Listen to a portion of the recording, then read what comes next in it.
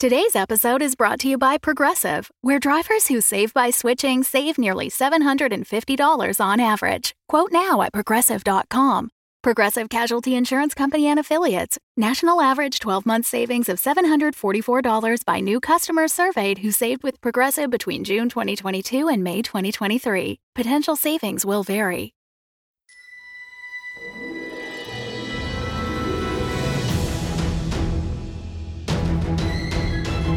Welcome back to Curse, Code, and Crown, a live play Dungeons & Dragons 5th edition podcast featuring a fully original world and campaign. I am the wizard Cronox, observer of time. Curse, Code, and Crown features our regular voiceover artists and improvisers, Laura Hamstra as the Orc Countess Ida and Princess Gwendolyn, Tyler Hewitt as Maka Deathcap, and Ryan LaPlante as Duncan Kindano, alongside our dungeon master, the incredible Tom McGee. So get ready for an adventure including thrills, chills, and hope for a brighter tomorrow. It's time for Curse, Code, and Crown!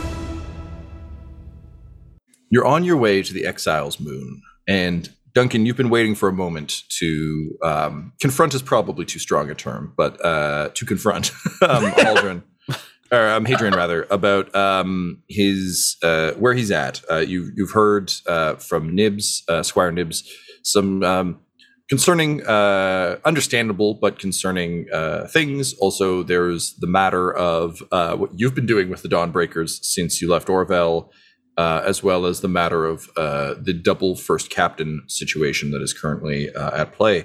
So the pathway, similar to the watch that you'd all kept, is relatively safe. This seems like an old hunting trail. So there is a path kind of worn into the dirt amidst the trees and the branches, but it's a thin trail. The cart is having some difficulty, but between Ita and Hadrian, and occasionally even Fallow Ted, you manage to kind of move it along at a relatively good pace. But based on the visions, you suspect you don't have a full day's travel ahead, so it's not like a holy shit, we gotta move. It's kind of this is inconvenient, but it's like being stuck in traffic when you actually don't need to arrive at a specific time. You're like, well, this sucks, but that's fine. So you've reached a bit of a straightaway where there is no assistance necessary. Ita's got a good handle on the cart, and things are rolling along nicely. So Duncan, you found your moment to kind of confer with Hadrian. What do you do? He would approach. I don't think he'd be like standing beside him awkwardly for like the previous half hour waiting to talk. Duncan's very much a like getting it done. So from probably walking with Maka and Gwendolyn, he would just circle ahead. I'm imagining Hadrian's leading this group that feels like a Hadrian-esque place. Great. Then yeah, he just kind of sidle up beside him as the walk continues and just be like, Hadrian, I was hoping to speak with you. Certainly, Duncan, what troubles you? How are you faring, brother? It's been a long time since you've had Dawnbreakers alongside you, and the changes in the order must have left you shaken. And he clenches his jaw a bit. What would likely be almost imperceptibly to a non sort of acute observer, but given that you always keep an eye out for these things. And he says, those are true words, Duncan. This has been a difficult time, both for our order and for me personally. And he kind of looks down as he's walking and he says, I find myself in these moments now, here on this trail in this strange world of the down low with you, regretting that we did not get to know each other better when we were both training to become Dawnbreakers. Only now do I see how tribal our order was. I believed them to be one group, one unified idea, and yet as the betrayals in Orvel and now finding you here have proven, we were more dissimilar than I think any, including the leaders of our organization, believed. Though I know in the histories they speak of the original members of Amala Kinsolaris' team, the followers of the Dawnbreaker being unique in and of themselves. I think we found comfort in the lie that simply by wearing these bracers and swearing oaths that we were one and the same. And yet now I find we are more different than any of us believed. And so I am doubly grateful, Duncan, to have you by my side now, here, in this critical moment. Yes, it is good. The one thing that I've always known about you, despite our differences, is that you stand by the code and you stand by the dream.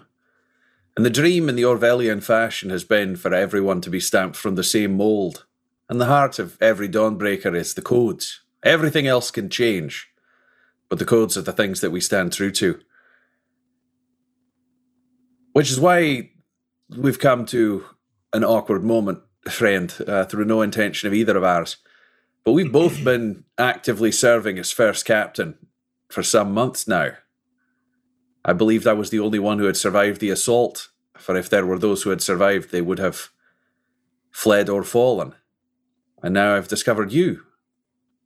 I've also discovered that humanity is looked down upon and the world is unjust. I assumed that down here would be some sort of magical future, a magical, where the other more enlightened beings may have escaped the politics and self-obsession and narcissism that had fueled Orwellian nobility. They're just wrong in different ways. I have yet to find the utopia that we had believed in and wanted to create as a hegemony. So along the way, I found good folk, good warriors, good people along the way, and they have been sworn as new Dawnbreakers. And lastly, and perhaps most awkwardly, I have been released from my oath to the crown. I no longer serve the Orwellian crown. I serve justice for our people, for all people, as do the new Dawnbreakers I have sworn. I didn't know how to move forward with this. I didn't know what changes this make or what has made things the same. And he actually pauses at this, and the entire train kind of groups up. And he just waves to Nibs, who immediately kind of tells everyone to fuck off back a few meters, so you guys can have some privacy. And he says, this is a surprising, though perhaps not unforeseen, turn of events. It would seem that the first question, that of first captain, is solved by the more complex questions that follow. If you have freed yourself of your oath to the crown, then it would seem there is no conflict between our titles, as though the crown has... And again, there's just that brief glimpse of the pain that Nibs described, that Hadrian glossed over earlier. And it says, though the crown itself may be somewhat compromised at the moment, I still believe in the seat of the philosopher, believe in the legacy that Malak Insularis left us, and I still serve that crown. And so,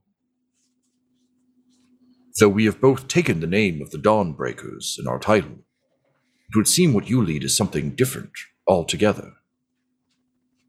Which leads me to my concern about what you've just told me.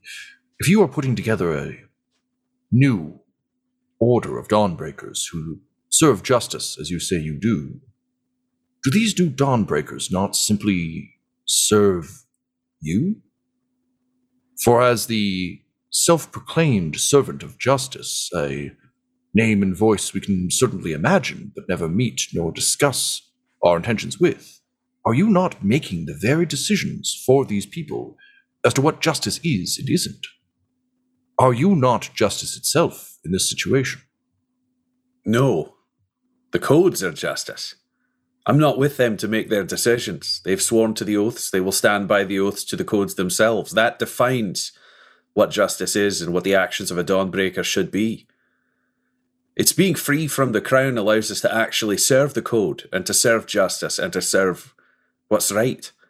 It does not mean I need to tell them what to do. They're trusted to do what they're doing. They're trusted to do the right thing. So the justice you serve is the code itself, not a abstract idea of right and wrong. Well, the code suggests what is wrong and what is right. To protect the weak One needs to protect them from those who would harm them. It makes harming the weak an innately wrong act. That's justice.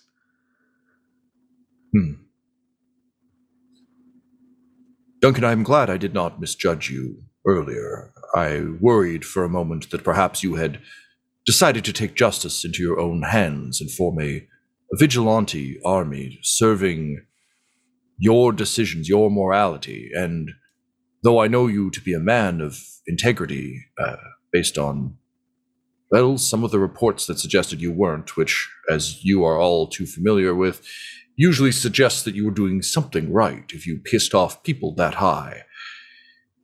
I was wrong, and I beg your pardon. For a moment, I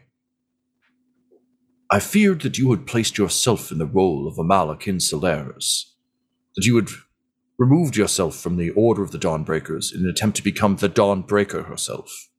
I see that I was mistaken. I am glad to hear this, and it is good that you are spreading the code. You are correct. This world is different than I thought as well. Already, Fallow Ted has told me things of this place that are very strange and do not sync well with me based on what I have learned. I hear that. Yes, well, it seems you have encountered things that I cannot even imagine. I would be honored if you could share this knowledge with me as we walk, for it would seem that I am rather out of my depth here. In terms of the titles,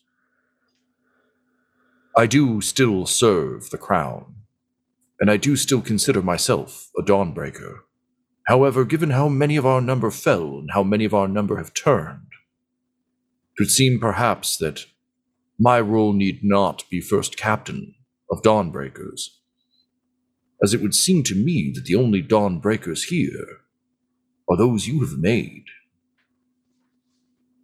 Perhaps then I can simply be Hadrian Kinelos, guardian of the Dawnbreakers, and help you form a new order, one that will adhere to the very code we hold dear, rather than to the pettiness of the politics of Orville that blinded me for so long.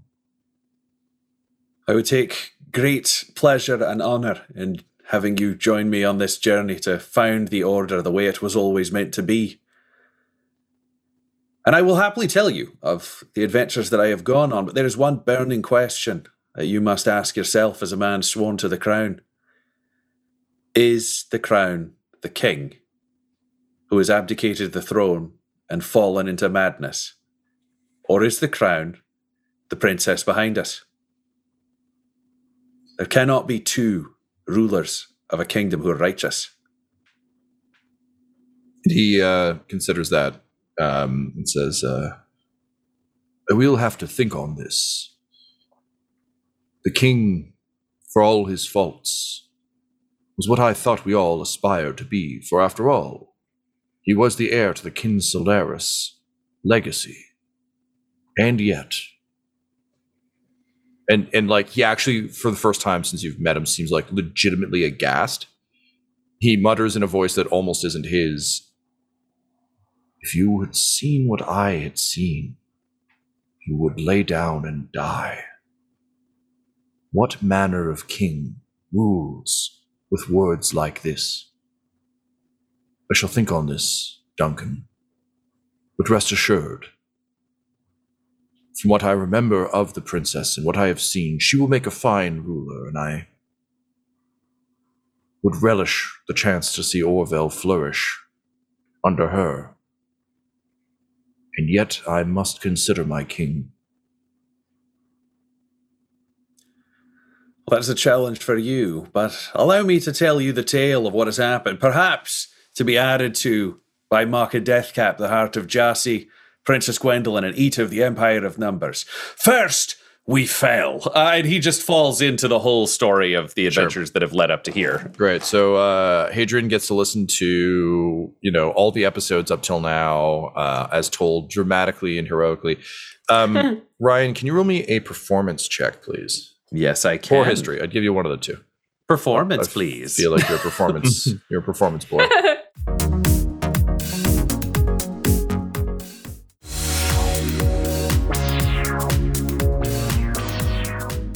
16.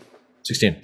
All right. So, you're able to weave the tale with great flourish and aplomb. At 16, unfortunately, some of your innate bias will bleed into it.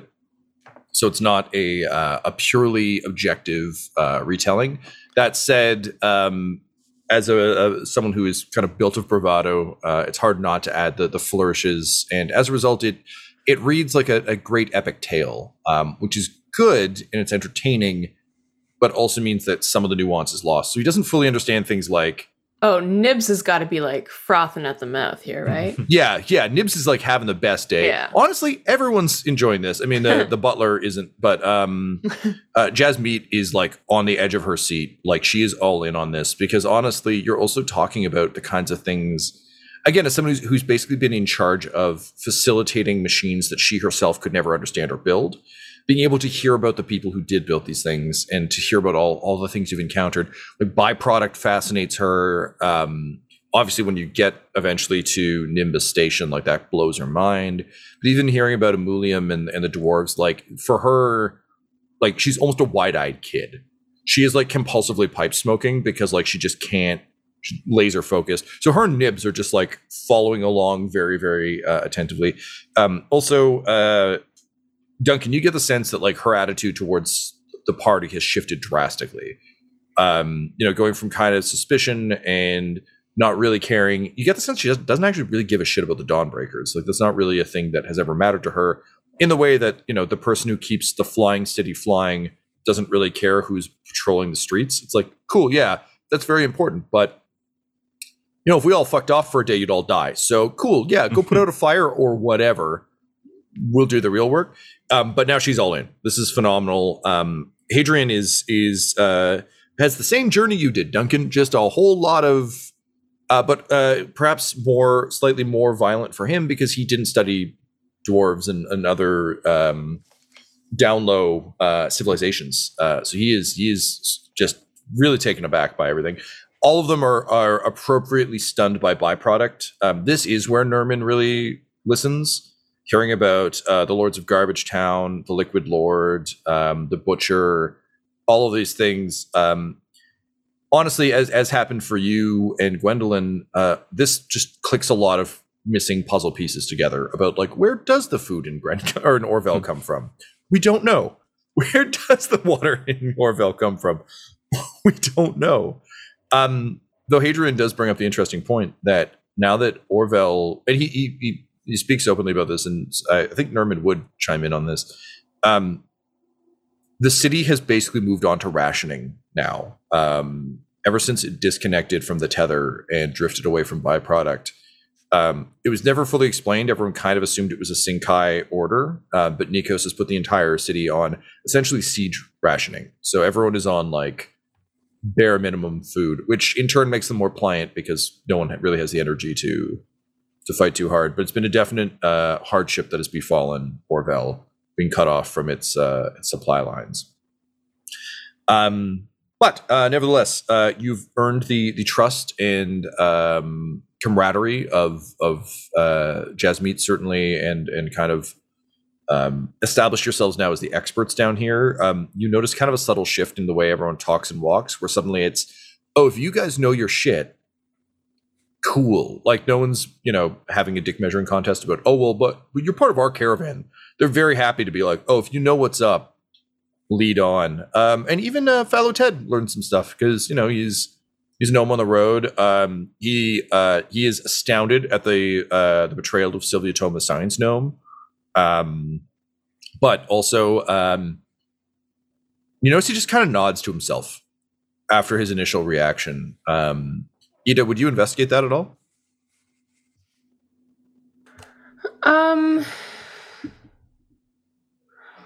Yeah. I think 100%. She can't not do anything. Sure. So just straight up investigate? Well, this would be, if you want to take it as investigation, you could take it as persuasion, you could take it as, because this is literally you just like going to talk to Fallow Ted about what's up, or I guess observing him from a distance.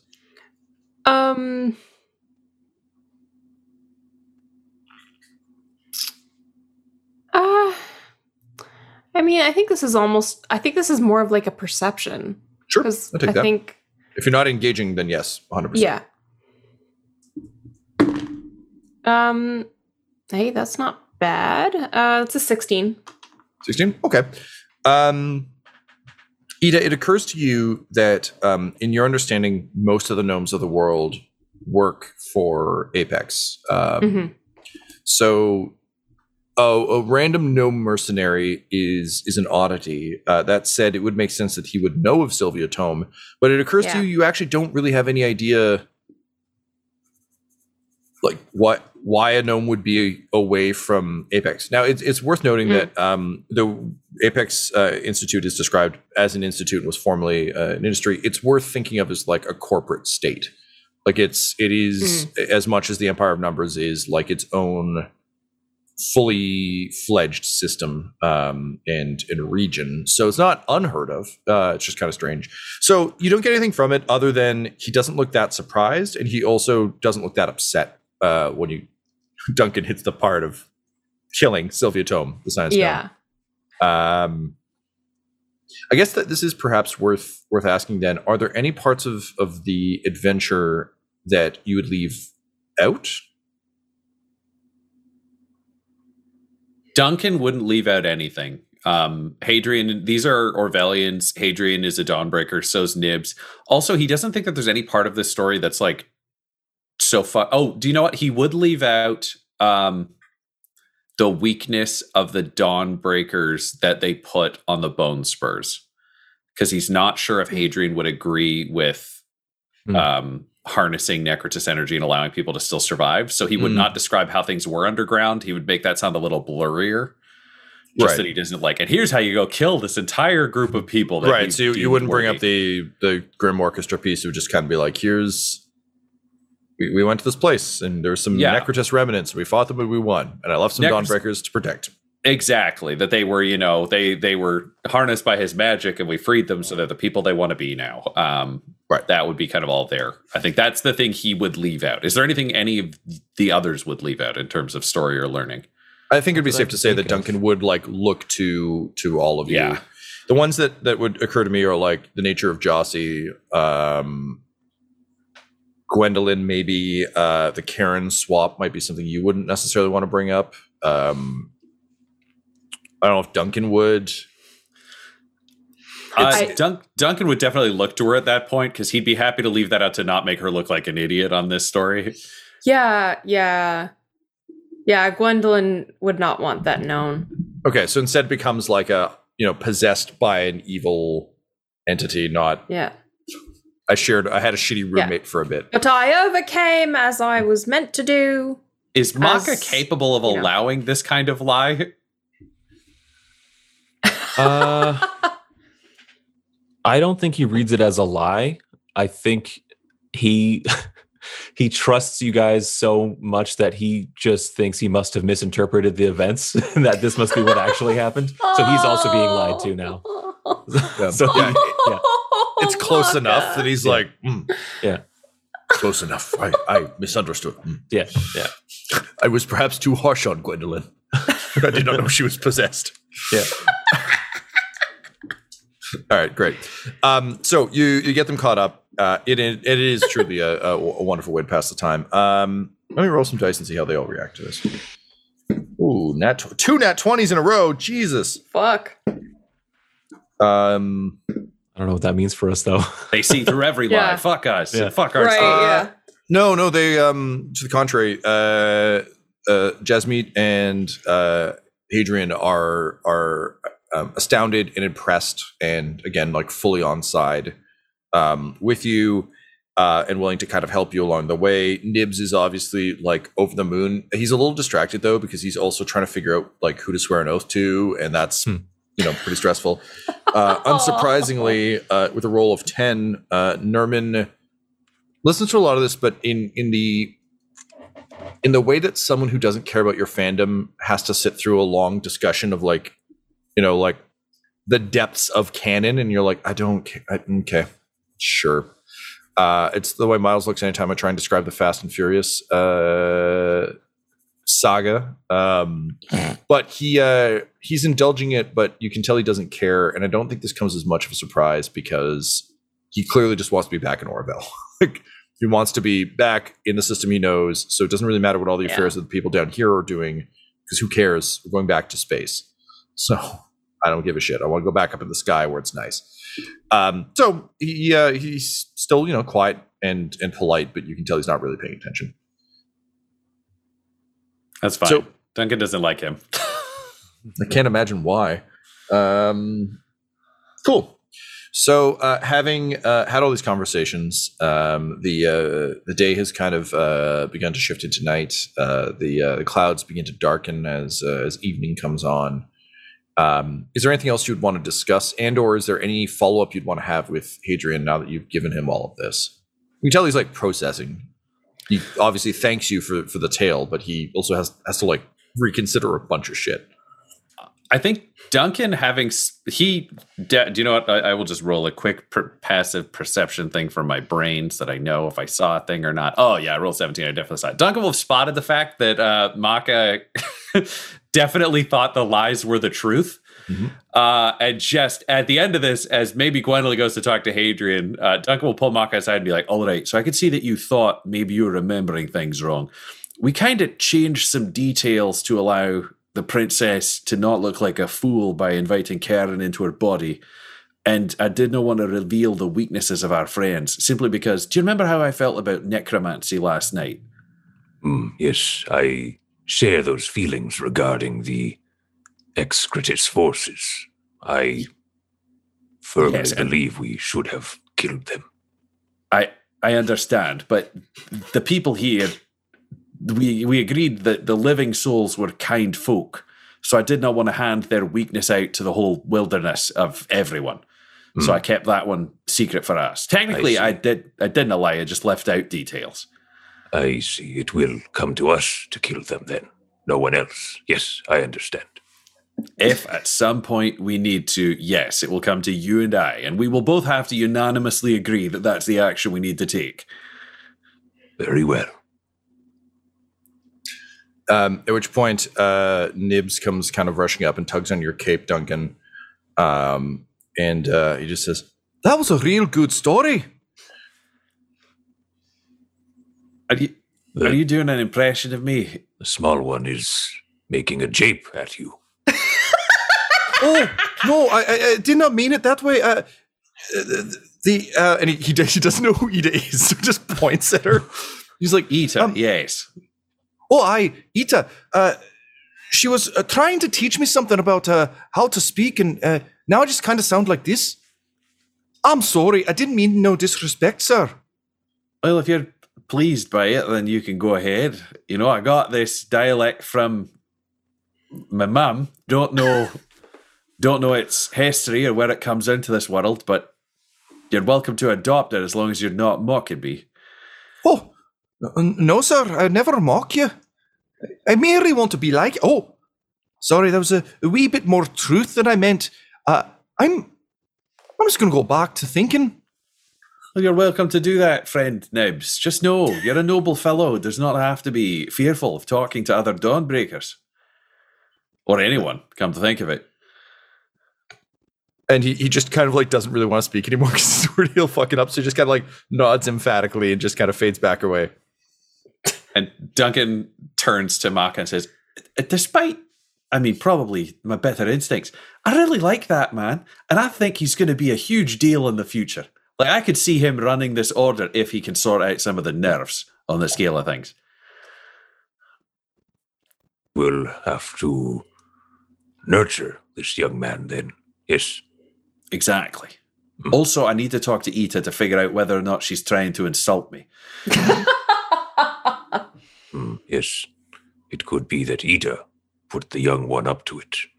Yes, and then the jape is at the boy's expense, which doesn't seem terribly kind. A pawn in her prank against you, yes. Yes. Ita! He just goes over to talk to her. As he leaves, Maka just kind of says to no one, like, I don't get it.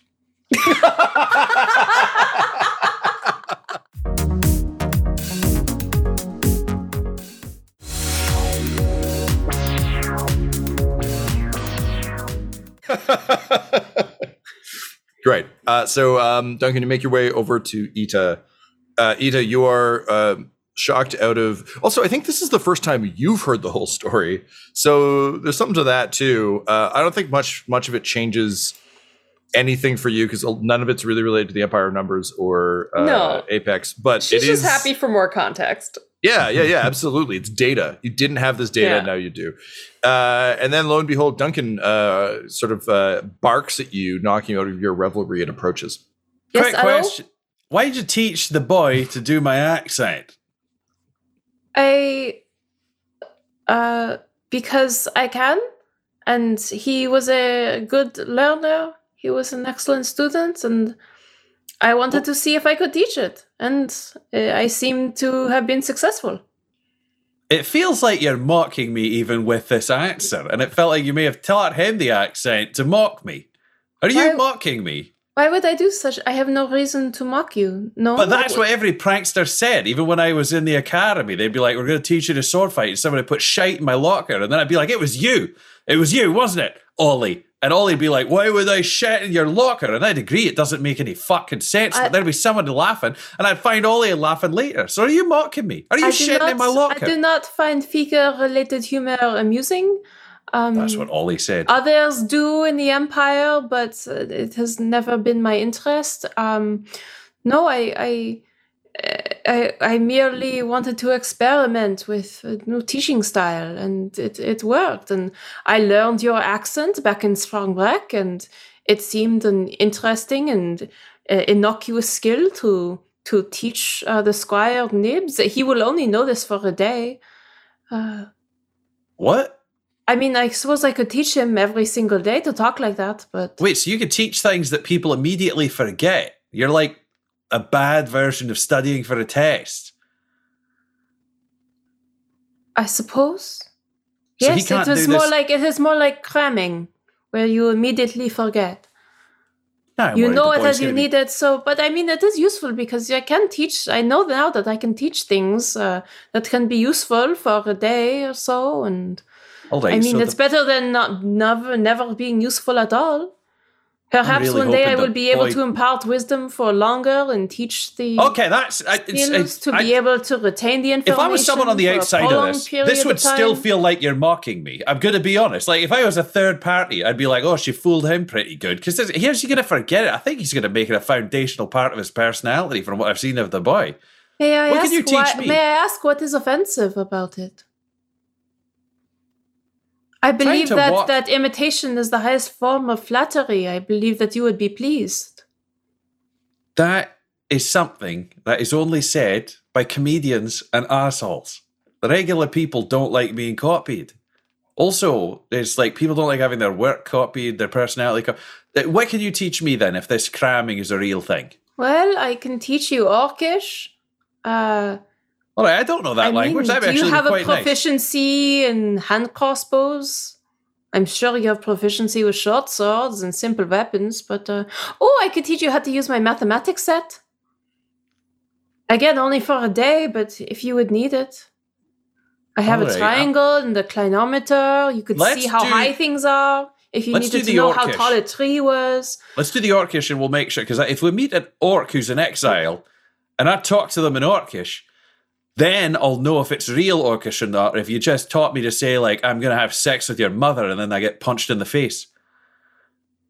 Okay, well, I can teach you today, and then you will have to sleep on it, and then your mind absorbs, and how many times a day can you teach this, Ita? So I can do one a day. She did one yesterday. I did one yesterday. So this won't take effect until after. Gotcha. The long rest. All right, so I'll sleep on the cart while you're pulling it after you teach me this lesson, and then I'll know Orcish tonight.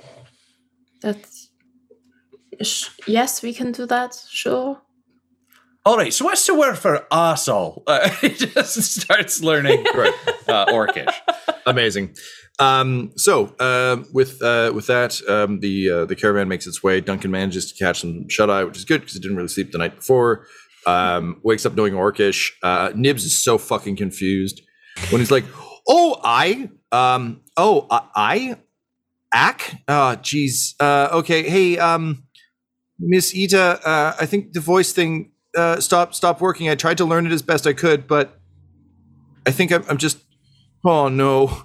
And like I don't think you're paying any attention to him. This is kind of him. I probably pat him on the head and said, "Yes, you did quite well." Oh, I did quite well. And with that, the sort of night sets in. The moon is full when you can see it through the breaks in the clouds. And you can. Hadrian kind of puts up a hand to slow the cart, and looking around, he kind of looks to Jasmeet and says, "Am I correct in thinking that this is what we've been seeing?" And taking just kind of like blowing pipe smoke through her teeth, she just kind of nods and says, "Yeah, this looks familiar to me too." And then sort of over her shoulder, she just kind of raises the stem of her pipe and points and says, "And there's the mark."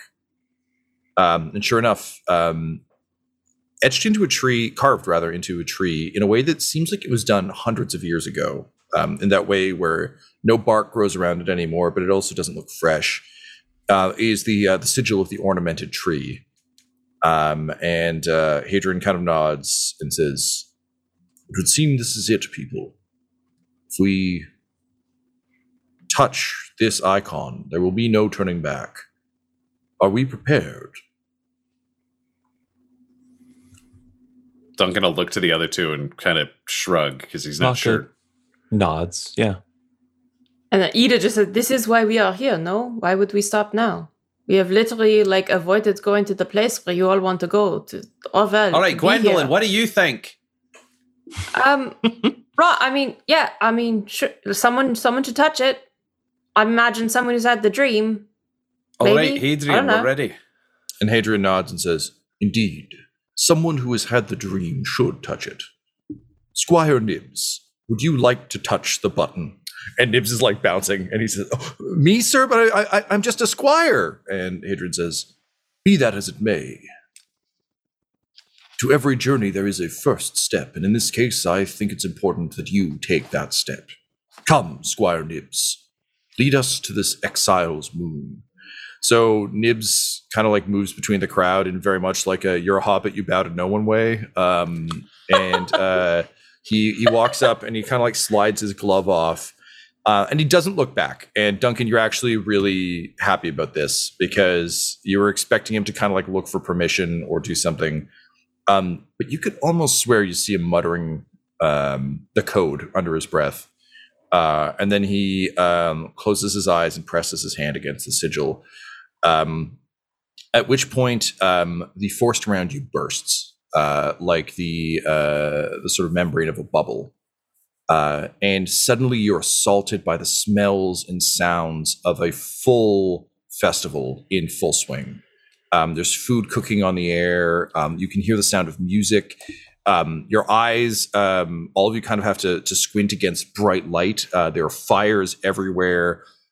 Massive tent structures have been set up.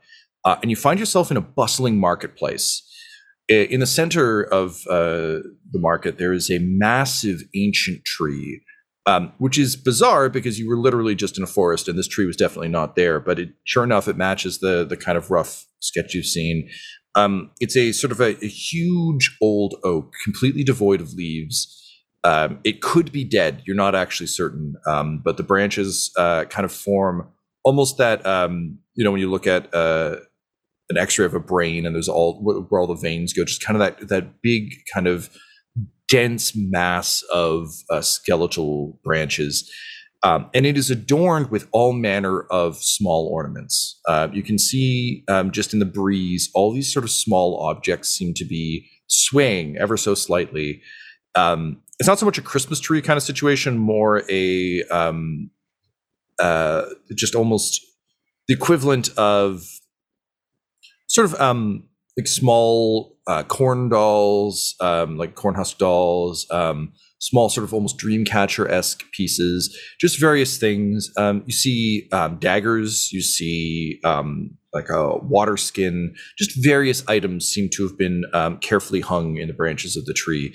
The tree's on a bit of a hill, so it very much dominates the space. It's dead center within the market, and the rest of the market seems to kind of be spreading out from it in kind of a circle. Beyond it, you can see the forest you just came from. You're not, in some interdimensional space. It just seems to have been protected by an illusion of some sort. The moon shines through the clouds as they move. And although you are far from home, you feel an immediate sense of home, which is an odd feeling, I think, particularly given how all of you feel in relation to the places you're from now. Maka, for you, Bleen has gone from being a place of service and a place where you have a very clear function and role to a place of deception and perversion of natural systems that is slowly poisoning the entire world due to greed and hubris. And yet now you feel the way you did when you first rose from the swamp and beheld the fungi and spores and creatures around you. And when you kind of first rose up as Maka Deathcap to realize your place in the world and how you could shape it. Gwendolyn, for you, for a time you felt very at home in the palace. It was a place of comfort. It was your domain. And as a princess, you had such power over it that despite being a kid and obviously having limits to what you could do, it still felt like yours to command. Yeah. But I think the time it felt the most like home was likely when Duncan was tutoring you, when you had someone who was actually legitimately invested in helping you become a better person rather than just making sure that you could effectively rule in the style that was already established. Where a lot of your tutors were very much like, this is how it's done, just do it this way. Duncan would correct you on things, challenge you on things. And you hated it to some extent as a kid, but it also stretched your brain in a healthy way. Mm-hmm. So in a way, you're kind of back there where the world made a bit more sense and where you could still believe that you had the power to change yourself and your fortunes easily, rather than with all the struggle you've now found. Ita, this is your favorite library. This is the spot where you can always get a desk. The light is still good, not like all those shitty ones where the lights don't quite work. I'm imagining kind of like one of those desks that kind of exists in like a forgotten corner of a library, where if you want to be alone in a space full of people, you can just kind of find these nooks and disappear into them. Not that they've been built for that, just that someone was like, there's enough room for one desk. So this is kind of that one desk. It feels like where she could just be at one with numerology and the ideas she was enjoying exploring rather than having to deal with everyone else's bullshit. And Duncan, I'm curious to hear what this would be for you, because we've discussed that your time at the academy wasn't great. I believe you were orphaned. Is that correct? Yeah, he doesn't really have family, so I'm wondering if this is like the first day, like if we're talking Harry Potter terms, it's like going to Diagon Alley before you go to Hogwarts, where everything seems like, oh God, it's going to change and everything's going to be great. Like nothing bad has happened. You haven't been disillusioned yet. Nothing like. Yeah, it's got that like the kid, almost childlike ideal of something. 100%. Yeah. Yeah. It's honestly, it's what Nibs is going through right now, which is just like, oh, this is the order I always imagined, and this is what it's going to be before anyone breaks that illusion. Mm-hmm. Does that make sense? Is kind of like a home space for him? Me. Perfect. Cool. And obviously it's not like you have visions of it or it appears this way to you. You just have that feeling, and it's weird. It's nostalgic. It pulls at your heart in a strange way. But looking around, this is probably the first time. Sprongbreck was pretty happy, but also kind of stressed because there was the election going on. Mm-hmm. This is one of the few times where you've just seen a bunch of happy people being happy. No, Now, it's still a crowded marketplace full of a great variety of people. So every so often you hear a bottle smash and a fist fight and some swearing, and you see people get pulled apart. And like it very much reads as any other massive festival space to you. But it has a sense of home. And as you're kind of contending with these feelings, out of the crowd in front of you, in a way that seems unnatural, it doesn't seem as though the crowd just parted and this person was here. It seems like they almost form out of the crowd. Comes a massive stooped figure. You can tell it's an ancient woman wearing kind of like a long cloak. She's got a wide, almost like if you think a really weathered, dark gray woven sombrero that hangs with some of the small trinkets similar to the ones you see in the trees. It covers most of her face. Like there's enough shadow that you can't see much other than kind of her long bedraggled hair that is also woven through with ornamentation. And all you can really kind of get a clear view of is her square jaw. She has pointed teeth, but they are kind of yellowed and old with age. You can't necessarily tell, but it seems like there might be some additional limbs under this cloak as she comes forward. But with her two primary arms, she kind of spreads them with sort of ancient spindly fingers and says, "All travelers, welcome. You found it. I knew that you would." And she kind of looks to Hadrian and says, "Hadrian de Veers, Jasmeet, Dean, Nibs Quinto. I am so glad you're here, and you've brought friends. Friends are always welcome here." And with a grin that only a truly aged, wizened woman can pull off, that just kind of seems to spread almost like a sunrise, she just says, "Welcome to the Exile's Moon. You're home."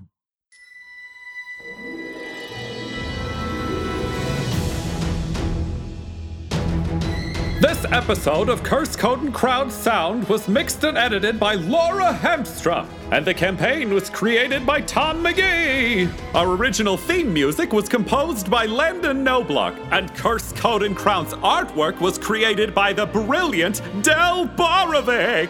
If you want to follow our players or our DM on Twitter, you can reach out to Laura at EL Hamstring, Ryan at the Ryan LeBlanc, Tyler at Tyler_Hewitt, Tom McGee at McGeeTD, or you can message our whole company at Dum Dice. So please join us again for more Curse, Code, and Crown!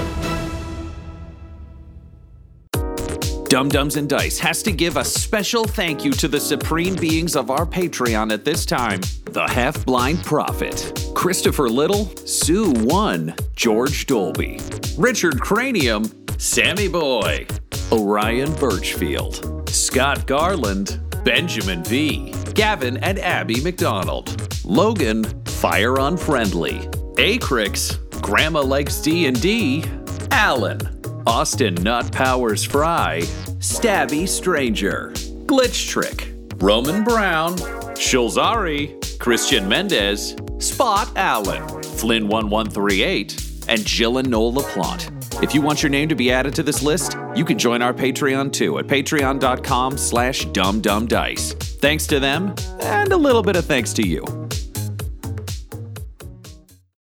The Fable and Folly Network, where fiction producers flourish.